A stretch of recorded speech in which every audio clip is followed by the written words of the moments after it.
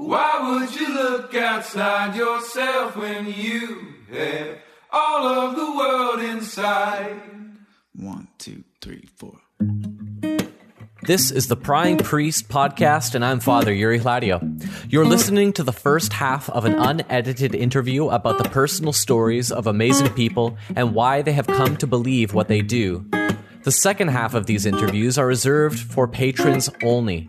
If you like this show, visit my website, pryingpriest.com, for more content and to learn how you can become a patron of the show. Enjoy the first half of this interview.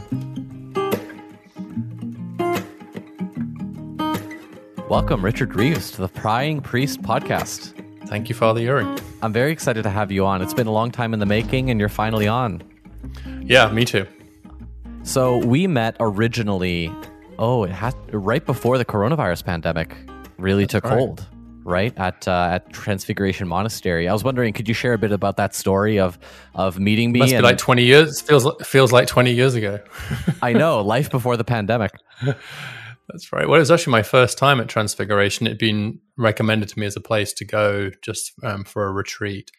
And it certainly lived up to what I'd hoped in terms of the experience that I had there. And we ended up sharing a house, sharing one of their accommodations, and we got chatting. It's partly as a result of that I'm now a student, MTS student at Trinity College, thanks to your recommendation. And we had some very interesting conversations about some of the questions you were having, questions I was having, and it was just a really wonderful encounter, actually. So thank you for that.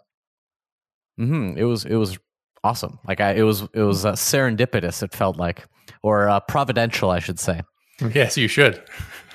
So that was your first trip to a monastery, and you were living at the time. Are you still living in Washington?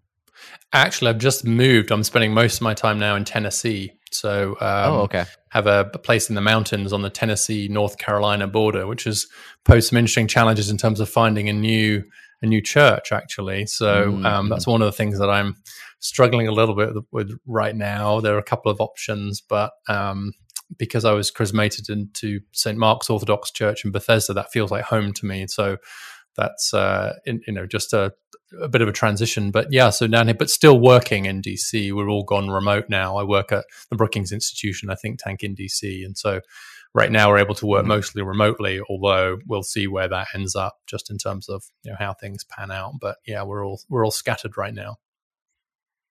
Hmm. So before we get into some of your story, because you're living in the United States, but you have this lovely British accent, and there's a story there, I'm sure. Before we get into that, I'd like to give people the opportunity at the beginning of the show to be able to talk a little bit about kind of what you're doing now, where people can find you, because I know you have quite an extensive online presence with blogging, and I think you have a book out. Is that right? I do. So my last book is called Dream Hoarders, which is about class inequality in the US. As I mentioned, I'm at the Brookings Institution. That's my day job. So you can find me there. But I'm on Twitter. So as a lot of people in my line of business are now. So I'm Richard V. Reeves. The V turns out to be quite important, especially when I moved to the US, because there's another Richard Reeves who's a very famous historian, who's actually sadly passed now.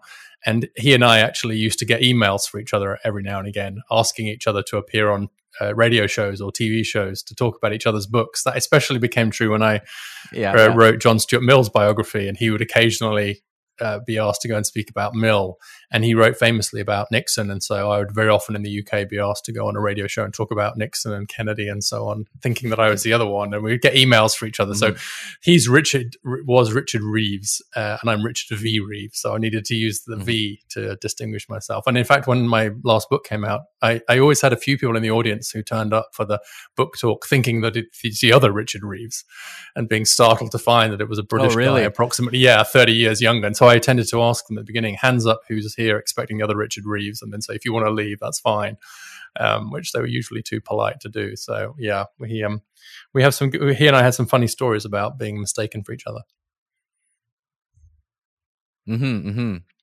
So let's maybe get into the story of how, I guess, you ended up in the United States in particular. Let's start there, and then maybe from there we can actually work earlier, but let's maybe start there.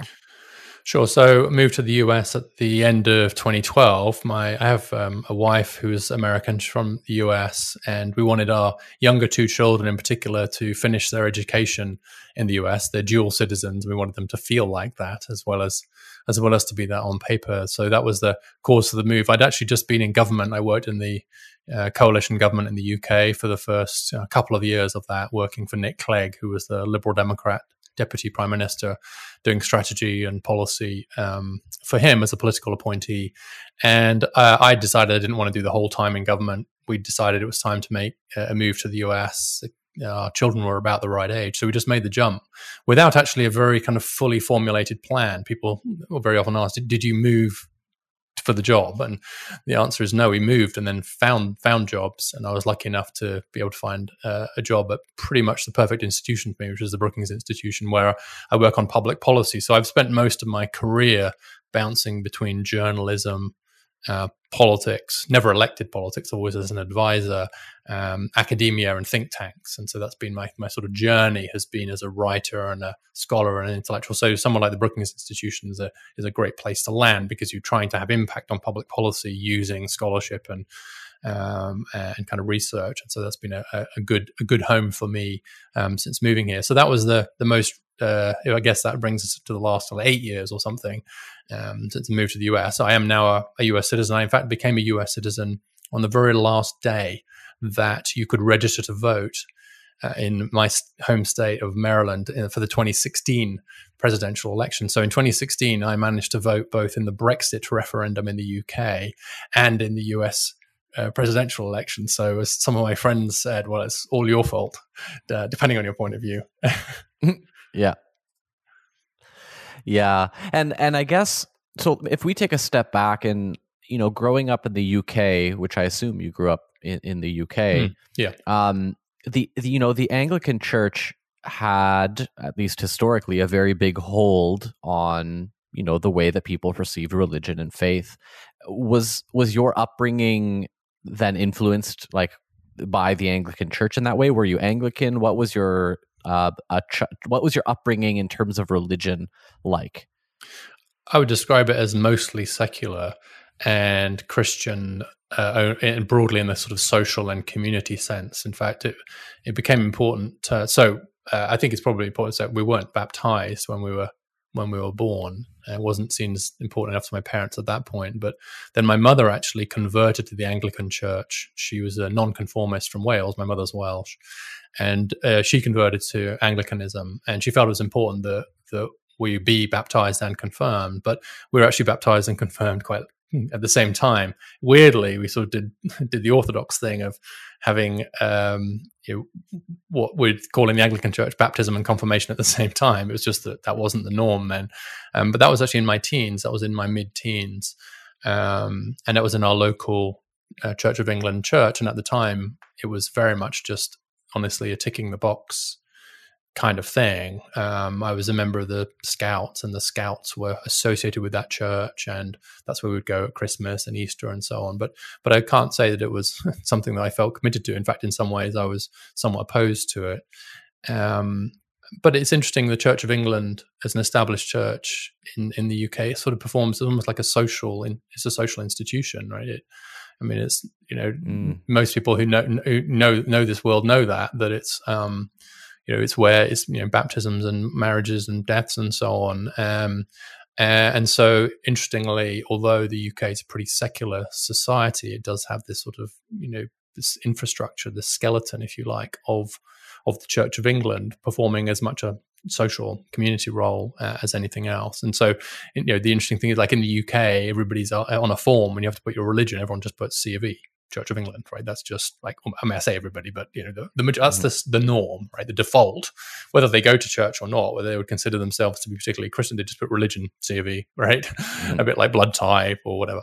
But I was not at all religious. Actually, my real interest in and attraction to Christianity, which I will say has been on and off, and in a lot of tension with a lot of my intellectual life, came in at college. I went to Oxford. I was very fortunate to be one of the very few. In fact, I was in second or third from my school to go to Oxford or Cambridge, from my high school to Oxford or Cambridge.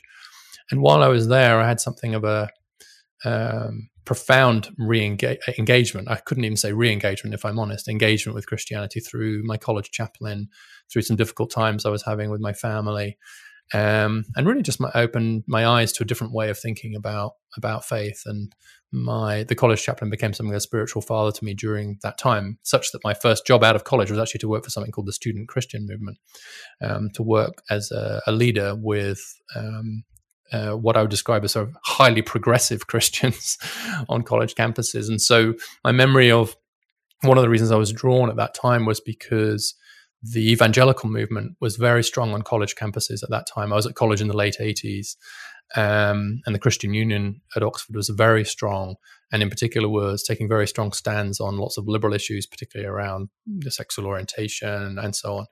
And it just felt to me as if the choice was either that kind of Christian or atheist, anti-Christian, basically. It didn't feel as much. And it just felt to me, based on what I knew, that there had to be more than that. So I started to explore, and then found ways into faith and Christianity that was much more appealing to me. So I joined the college choir. I became quite an active member of the college chapel, and as I say, and actually a national leader of the Student Christian Movement, all to the surprise of myself as much as my family and friends. And then since then, it's been kind of really, honestly, Father Yuri, really difficult on and off for me. And then even more difficult moving to the US, where, I mean, Protestantism in the US is pretty hard to navigate. And so I couldn't find a home. And then, anyway, it's a longer story as to what the last few years have entailed that led me to the Orthodox Church, but perhaps we'll get into that.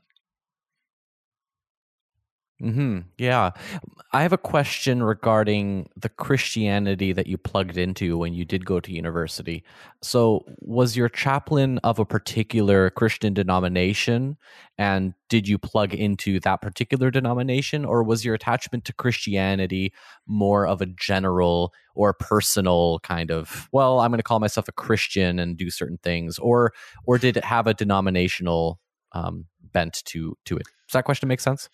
It does. All the chaplains at Oxford are Church of England. I mean, there are chaplaincies for other faiths, of course, but the main college is the chapel in each college is associated with the Church of England. So it's an Anglican priest, actually, and within the Church of England, there's a huge range. Of course, so there are very evangelical Anglicans through to Anglo-Catholics, which is where I ended up. Much more being drawn. He was pretty high at that point. He was former evangelical, but had become much more Anglo-Catholic, and so the form of our college chapel services were relatively high, and I think you would probably describe them as relatively liberal theologically, but just very ecumenical, very interested in different approaches to worship and prayer. So, for example, like one week we'd do a Tese service, and then the next week we'd do a joint service with the Roman Catholic Student Society, and so on. And that was very interesting to me. It felt much more as if it was a question rather than just an answer, whereas a lot of the other Christianity that was around was just like, here's the answer. It's very simple. There were medical students who have very strong views about disease being driven by and they could say they could see Satan on people with sexually transmitted diseases and so on. They could physically see them, and they knew that was what they were dealing with. And I will say that in medical students, I just found that a very simplistic way to look at theology. And so it was always, if I'm honest about it, I was partly kind of just annoyed about the way in which the brand of Christianity was kind of just being monopolized by a particular, I feel similarly to some extent in the US now, by a particular group who just happened to have the simplest views and the loudest voices. And this complex, nuanced, very difficult kind of Christianity that I think you get into when you really start to embrace it was much more appealing to me. And I will also say that just on a very personal level, at the time, my family was my parents in particular, going through a difficult time of coming to terms with the death of my younger sister when she died very, very young, and were moving back to the place they'd been when she died, my sister Sian. And I was talking to them, and I'd never really thought about her. She was a year younger than me, had died when I was very young.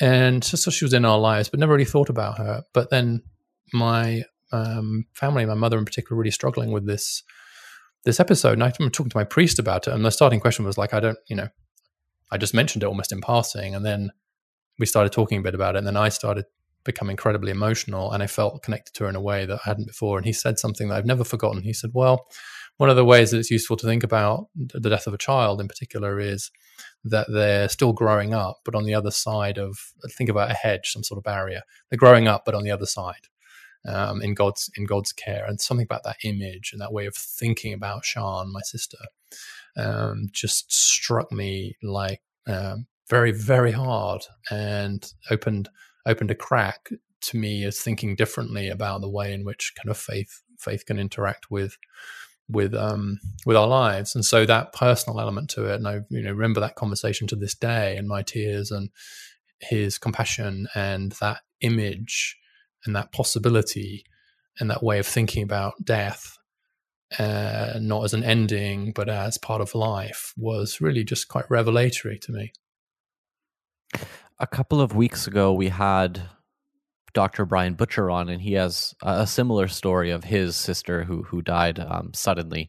And the way he described it, or its effect in his life, was that it makes you grow up maybe faster than maybe other people would have to grow up, or it makes you come to terms with the realities of life and things like that. And it helps you to see the human experience in a wider array of colors, perhaps. Right? You can empathize, sympathize with people. You can see the nuances in existence, and it seems like you were always, I guess, interested in the depth and the nuance and the particulars of life and everything like that. And you mentioned, getting a little annoyed with Christians who would just, well, this is the way it is, and that's that. And I guess, what was it about? What's it about your personality that, because some people really like the strongness of those, this is the way it is, that's what I'm going to believe. The Bible says it, so I'm going to believe it, right? There's something very strong and powerful about that that's really attractive to some people, but it seems to have not been attractive to you. It actually was repellent to you. So what is it about you that made that way? I suppose it's a strong belief that life is very complicated, that we're very complicated, and that it's full of mystery, and it's full of unknowing, and the certitude with which certain kinds of Christians, certainly the ones I had that I'd been associated with, proclaimed their view of right and wrong and good and evil and so on, just struck me as kind of deeply unattractive, the very binary nature of it. And it's not to suggest for a moment, of course, that there are such a thing as truth, but it was the distinct lack of humility with which certain people would hold that truth that really that I found quite difficult. So I think it was partly just an inclination towards pluralism. I'm John Stuart Mill's biographer, and so I think that there's something about the particularity of individuals, right, and individuality. Also the sort of degree of moral judgment that's very often kind of contained. There's one of the things that people say about the US now is that people are defined by what they're against rather than what they're for. And I do think that's sometimes can be a tendency within certain strains of Christianity as well, which is that, of course there'll be the formulaic stuff they're in favor, but what really defines them is what they're against and what they know is wrong with the world rather than what's right with it. And so the embrace of complexity, the acceptance of doubt, Lord, I believe, help my unbelief, the journey, the recognition that some of it's going to be difficult, that there's no simple answers, that we're all at different stages, and that just, I guess, the individuality in some ways that's required from it, and the love. I just think that the lack of love that I felt coming from some kinds of Christians was really very difficult. And so, whereas I think that the love and acceptance that you get from others, which isn't to say there aren't very difficult things, right? I mean, there are great tensions and difficulties here, but I suppose it was a reaction against simplicity, right? I mean, I just think the simplest thing to do would be to not believe any of this stuff. And if I'm being completely honest, and I suppose that's the point of this kind of podcast, is that I'll very often find myself praying not to believe. Right? My life would be so much easier in some ways if I didn't believe. I mean, just atheism's pretty straightforward. And in fact, I talked to atheist friends of mine, and they're like, I thought the whole point about being religious was that it gave you easy answers. And I said, oh no, if only that was true. It's much easier to be atheist. Intellectually, much, much easier. It's kind of the complexity and tension and humility is just, it's hard, right? It's really hard. And so I think it was the attempt to make things simple, the simplification of so much of that repelled me. So I guess it's probably a strong belief that life is very complex, that there are very few binaries, that it's also full of tragedy and love and setbacks and hope, and that it's a messy old business, this life. And I think that something about the loving acceptance of the messiness of life is really that's the kind of approach to faith that most appeals to me, rather than the attempt to draw bright lines or imagine away the messiness and temptation and difficulty and struggle and suffering that is the reality of actual existence. I think that approach to understanding the purpose of human life is reflected in the stories of the way that Jesus answered questions, right? So in the Gospels, where people approach Jesus and they said, okay, here's a clear theological question for you. What's your answer? And he would tell them a story. And then he would walk away. And everyone would be like, wait, what? Like, he didn't answer the question, but he did. But I think there's something about recognizing having a list of, here's your 10 how-to on being human. Here's your how to be human, top 10, life hacks. That doesn't work. Right? There's things that humans are much more complex, and there's something about narrative and story that I think helps people to categorize and to think about their experiences. And I think that Jesus was one teacher who absolutely understood the power of narrative. That's a really nice way to think about it. In fact, I think I was reading something from Cass Sunstein recently, who's a legal philosopher, and he opened it with this description of an episode of Star Trek, which I vaguely remember, which is, Star Trek, he's a real sci-fi nerd and philosopher, where there's this encounter with this species who can only speak in narratives. And they really struggle to communicate with each other, right? Remember, everything's a story, and so it takes ages to kind of communicate with each other. It's incredibly powerful and I think this is what you're speaking to here, which is this idea of there's a kind of linear way of thinking, right? There's a kind of abstract, linear conceptualization, or particularly Western way now of thinking, which is very different to a kind of narrative way of thinking about the world. So different kinds of knowledge. This is a kind of, to use a kind of fancy philosopher, is epistemological difference. And I think that's what that idea you've just highlighted there is a difference between a legalistic, linear kind of judicial view of the world and a kind of narrative, practical, lived, it's complicated, it's messy way of the world. In fact, just reading a bit of for the MTS course, reading some of St. Basil the Great right now, and there's this interesting stuff in there who's talking about, even if something's allowed, if it's causing hurt or harm to somebody else, then maybe don't do it, right? And so that's kind of interesting. It's not like, yeah, well, I'm allowed to do this, right? This is permitted, and so if you have a problem with it, then tough, right? It's like, actually, no, you have to show love.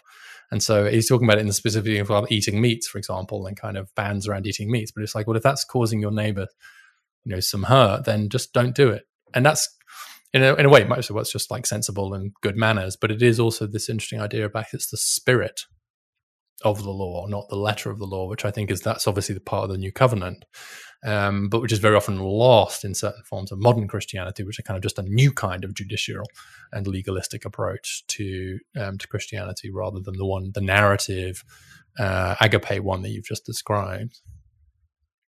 The annoying thing about following the spirit of the law is that it inherently is not written down like the letter of the law is, right? So I think those of us who have much more of maybe a legalistic mind, or maybe like an engineering kind of mind, like what's the number, right? What's the data, right? A data-driven mind.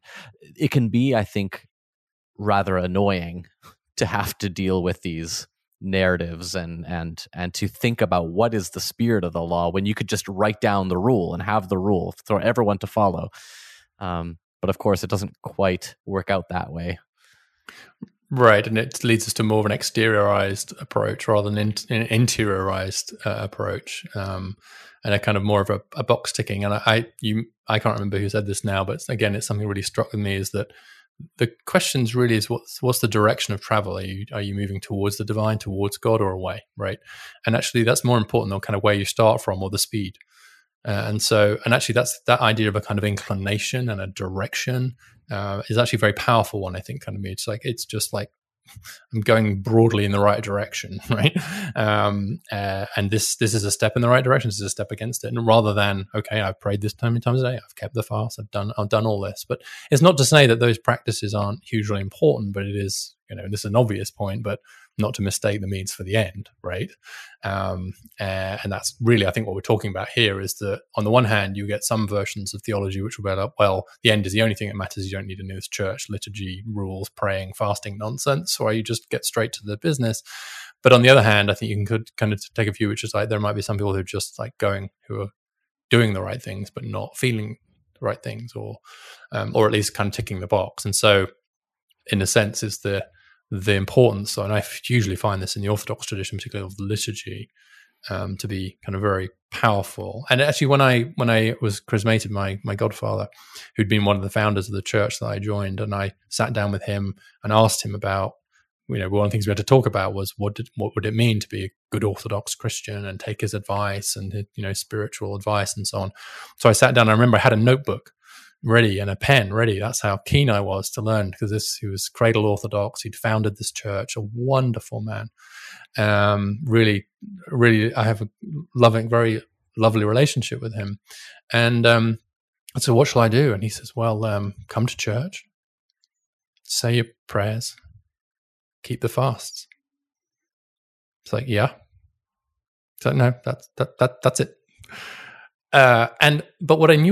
But I knew what he meant by that was not just like everyone's clocking you in and clocking you out, and it's just about like, well, you came to 37 divine liturgies and you managed 8 saints days and kind of, no, it wasn't about that. He was just like, just join the church, just like you're joining yourself to the body of a church. Just join, do it, right? And it was incredibly liberating. So I didn't fill up much of my notebook with his advice, like pen all kind of ready.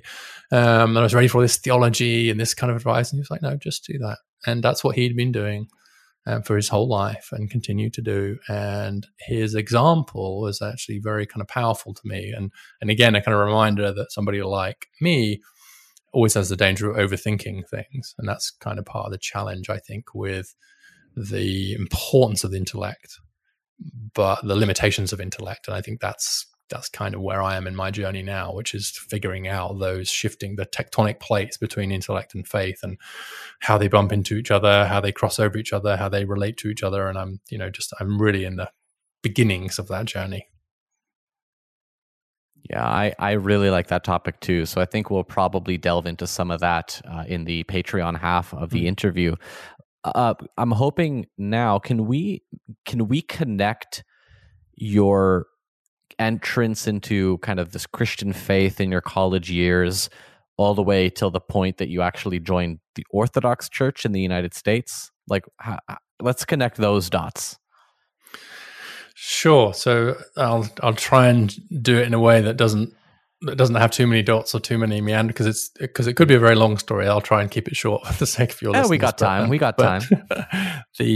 So high Anglican coming out of college, actually went to Pusey House a lot, which is a birth of the Oxford movement, and attending some, London's I was in London at that point, well served with Anglo-Catholic churches, and so attending, but I would say increasingly sporadically, and drifting away again, and to some extent becoming somewhat wrapped up in my own life and not finding enough of a connection again. So I would say something of drifting away, but then it'd always be a drifting back. I became very good friends with a Roman Catholic through work, and we would go to mass together for a while and then go. But it was just this it was like like a magnet, just like, but then it would reverse. So the kept polarized towards away, in, out.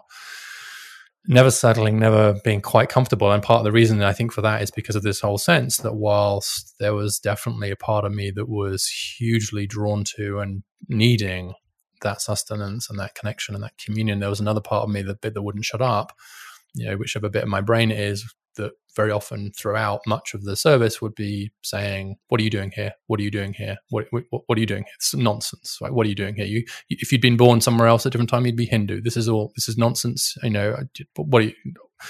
Just that kind of tension between the part of my brain saying, this is ridiculous, and the part of me that's like, yeah, but I'm still here, right? And just that. And so it's tiring, honestly. But on and off, and I say, and then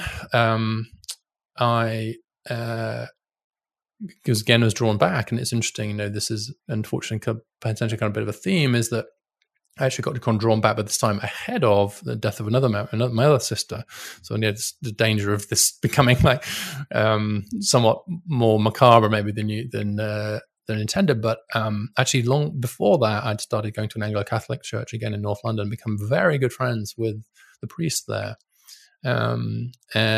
really extremely close to him, and had this experience where I actually ended up, and so my marriage failed. So this is another part of the story. My first marriage ended, and I ended up living with him in the chaplaincy, and my room was right next to where the bells were. So and he'd always ring the bells for morning prayer. And so it's like, well, literally my wall was like shaking next to my bed with the bells. And so I'd pretty much usually get up and go to morning prayer.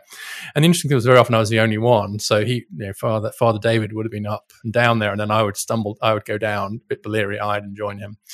And very often it was just the two of us. And occasionally I wouldn't be there. And I said to him, well, what do you do when I'm not there? Do you still do it? And he's like, of course, I have to sanctify the church. And of course, the point is not how many are there. Saints are always with us. And he had quite an influence on me, and then actually got quite close to my sister. And then my other sister died, and he ended up presiding at my sister's funeral. And so he became quite a close family friend. And that was, again, a kind of important moment to have somebody like him kind of in my life at such an important juncture. And it was almost meant to be that through this very difficult period of my life, in many ways, he'd kind of come to me. So Anglo-Catholic, and that really drew me back to Anglo-Catholicism for a while. But then off again, and then I was off writing about Mill, very much in my mind again, and on and off. Right, I ended up being a scout leader, weirdly, because scouting had been part of my life, and what I discovered was that I had absolutely no problem with the Scout Promise about believing in God, and as part of that, we would do lots of church visits, and that weirdly drew me back. But then I think probably in this sort of dynamic with my kind of intellect, again, it's just very, very tough, I think, to describe that. And so I was kind of more off again when I came to the US, but then drawn back to it. And again, moments of crisis. And this time I was really drawn by the number of colleagues I had who were Roman Catholics, who I really came to admire the way they were in the world. And so for quite a while, I was actually a pretty regular attender at Roman Catholic Church in probably 2-3 years, and actually went through most of the rite of initiation of adults. But then we came into this issue about certain aspects of Roman Catholic theology didn't quite work. And so the short version and the honest version is that I had some problems with them, but it turned out they had some problems with me too, because I was divorced and I'd been married, and I was married again. But that's no problem, because you can just annul a marriage. And it turns out that you can just say things about what your state of mind was and evaporate it. I was like, no, I don't want to annul the marriage. I think it was great tragedy. It's also great grief to me. It's not disposable. You can't just and it comes out, here it's almost like a formula, right? Talk about legalistic. And that really kind of set me back on my heels. And I realized that I couldn't. I mean, I didn't believe it. And obviously you can't start your journey like that. But also to make it the whole idea that you could annul a marriage really kind of struck me as odd. And, but also then, where does that go? And actually I found, so there was a ceremony of acceptance and welcoming, which I couldn't be part of. And as my wife said at the time, said, how do you feel about the fact you couldn't be part of the welcoming and acceptance ceremony? Because I hadn't solved this problem I had, right? Mm-hmm. Which I could have solved, right? And my ex-wife would have been fine. She would have said whatever I wanted. But I thought I had no idea what to do. And this is the bit where it's always embarrassing once you've been converted. It's like, And I ended up going to an Orthodox church the following Sunday, St. Mark's Orthodox Church in Bethesda. And it was revelatory. It was just like from almost the moment I walked. I mean, first of all, you're like, sorry, what? I knew a little bit about Orthodoxy, but not much. What's going on? But at the same time, as people will say very often, it's like I felt immediately like home. And then as I talked to my priest, Father Gregory, about my situation, and he said, well, in the Orthodox Church, you can be Orthodox, but there are issues around, here's how we view marriage and the penitential nature of second marriages, although I'd already been married in a civil way. I thought that's exactly right, actually. I thought it was just exactly right, which was... Now, I might think that because it suited me. So that's always the danger, right? We're all very good at rationalizing things that suit our own position. But on the other hand, it just felt right to me that the approach they were taking was right. And so I ended up becoming very, very drawn and feeling home. And so the result was to be chrismated, and it really mattered. I remember actually just becoming catechumen, and I sent a WhatsApp to my wife saying immediately, one of the things about being a catechumen is you can be buried as an Orthodox Christian. And I sent a message that night saying, from now on, I can be buried as an Orthodox Christian. And actually, I remember feeling that was incredibly important to me. And it hadn't gone away, but that was and I felt a profound relief about that even just at that point, that I knew that I was driving to a friend's party that night, if I had died that night, that from that point on, Father Gregory could bury me and I could have an Orthodox burial.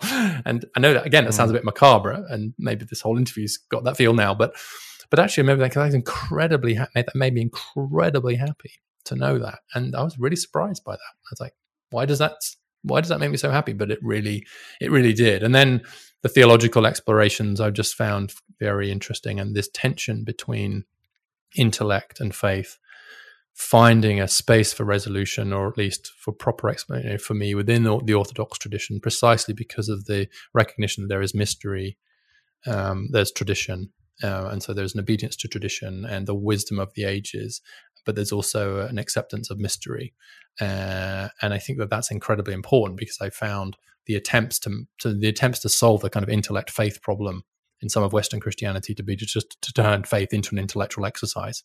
Right.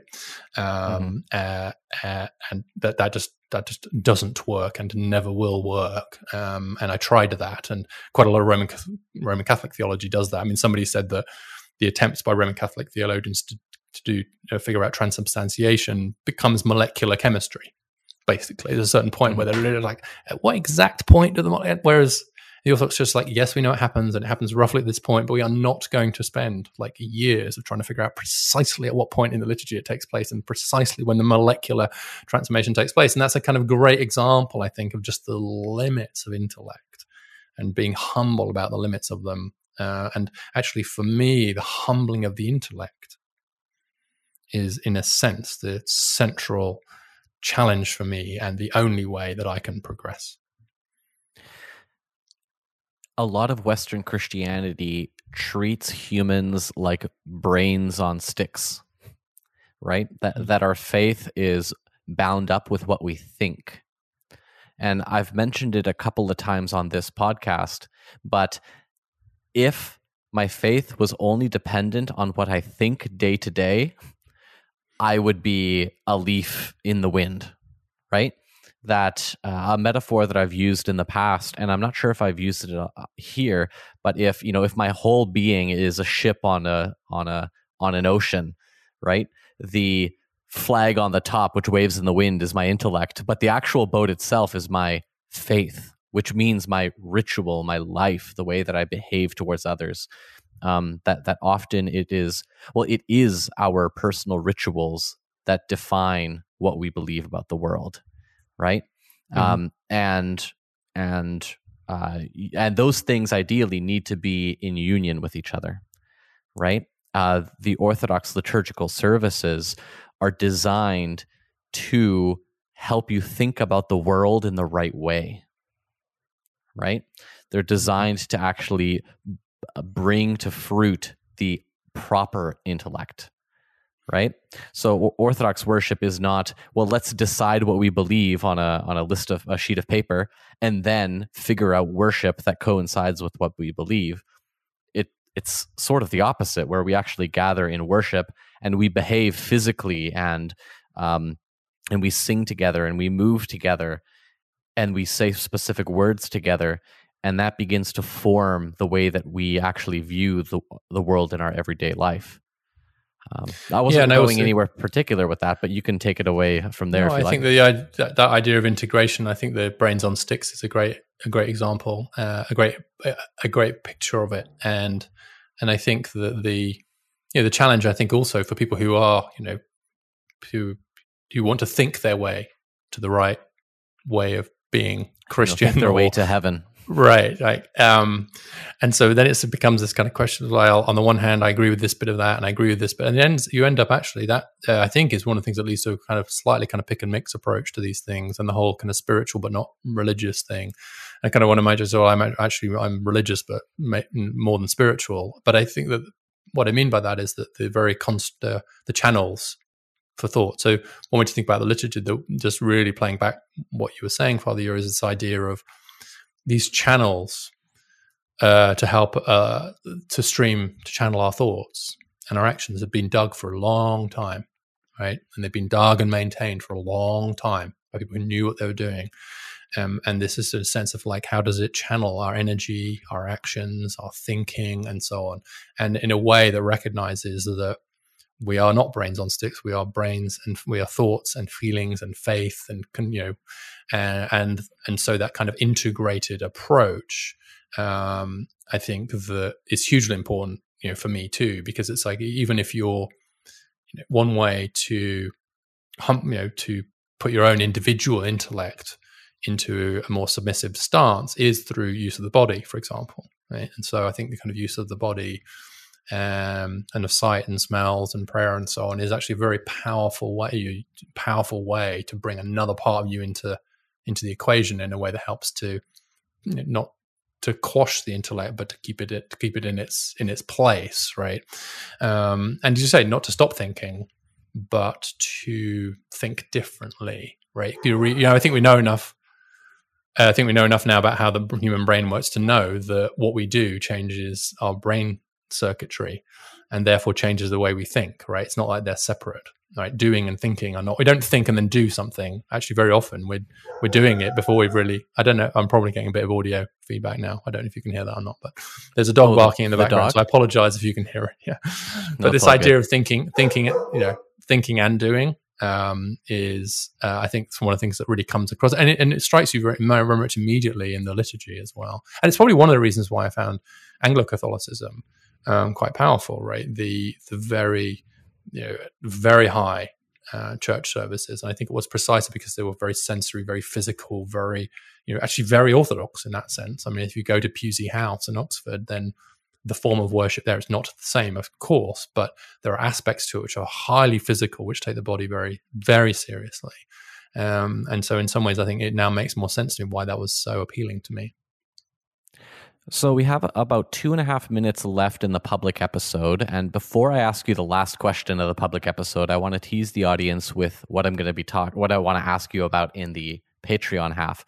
And in particular, I want to, basically learn from you about issues of economics and things like that. And to talk a little bit about the intersection of faith, in particular Orthodox Christian faith, and then the intersection of that with maybe liberalism and pluralism in Western society, and how that all fits together, right? The Orthodox mindset is still very, let's say, a lot of Orthodox people like the idea of kings and queens, so to speak, having a very hierarchical structure. But we do live in like a liberal, pluralistic society, which values egalitarianism and individuality and things like that. So yeah, I'm excited to talk to you about that. So if you want to hear that discussion, you can become a patron by going to pryingpriest.com/support. But for the rest of the public podcast, Richard, some of the guests I've had on the podcast have described experiences of God or experiences of spirituality, or however they might explain it, where they feel the presence of God, or maybe they've received a word or had a vision or things like that.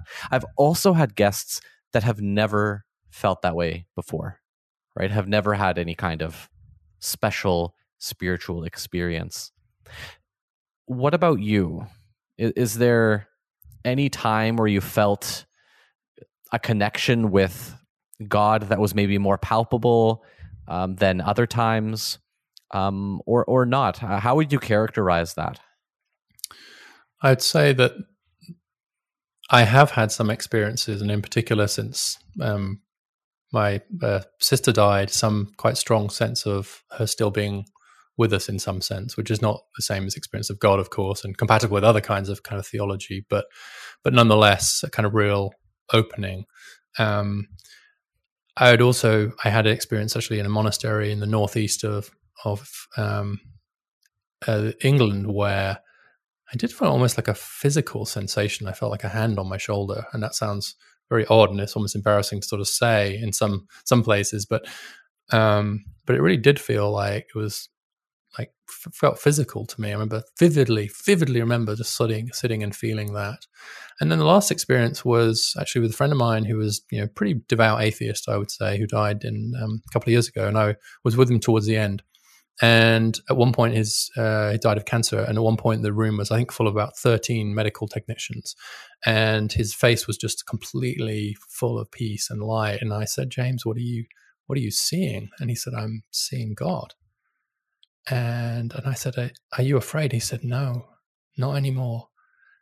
And he said to me, are you afraid? And I said, no, not anymore. We're both like, his face was just incredible.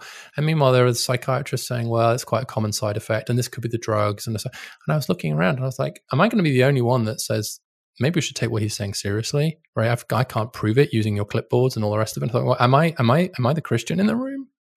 And he was not a Christian, but that face, that description, there is just absolutely no doubting it in my mind. And so that was another real moment for me where I've had these experiences. But to kind of tease, maybe we're kind of going further, I have on my refrigerator two magnets. One is a portrait of John Stuart Mill, based on, actually from the cover of my book, the biography of the great liberal philosopher, and in some ways anti-Christian philosopher, John Stuart Mill. And then on the other, I have the icon of the Theotokos, the Virgin Mary, next to each other. And at some point, I got to sort that stuff out.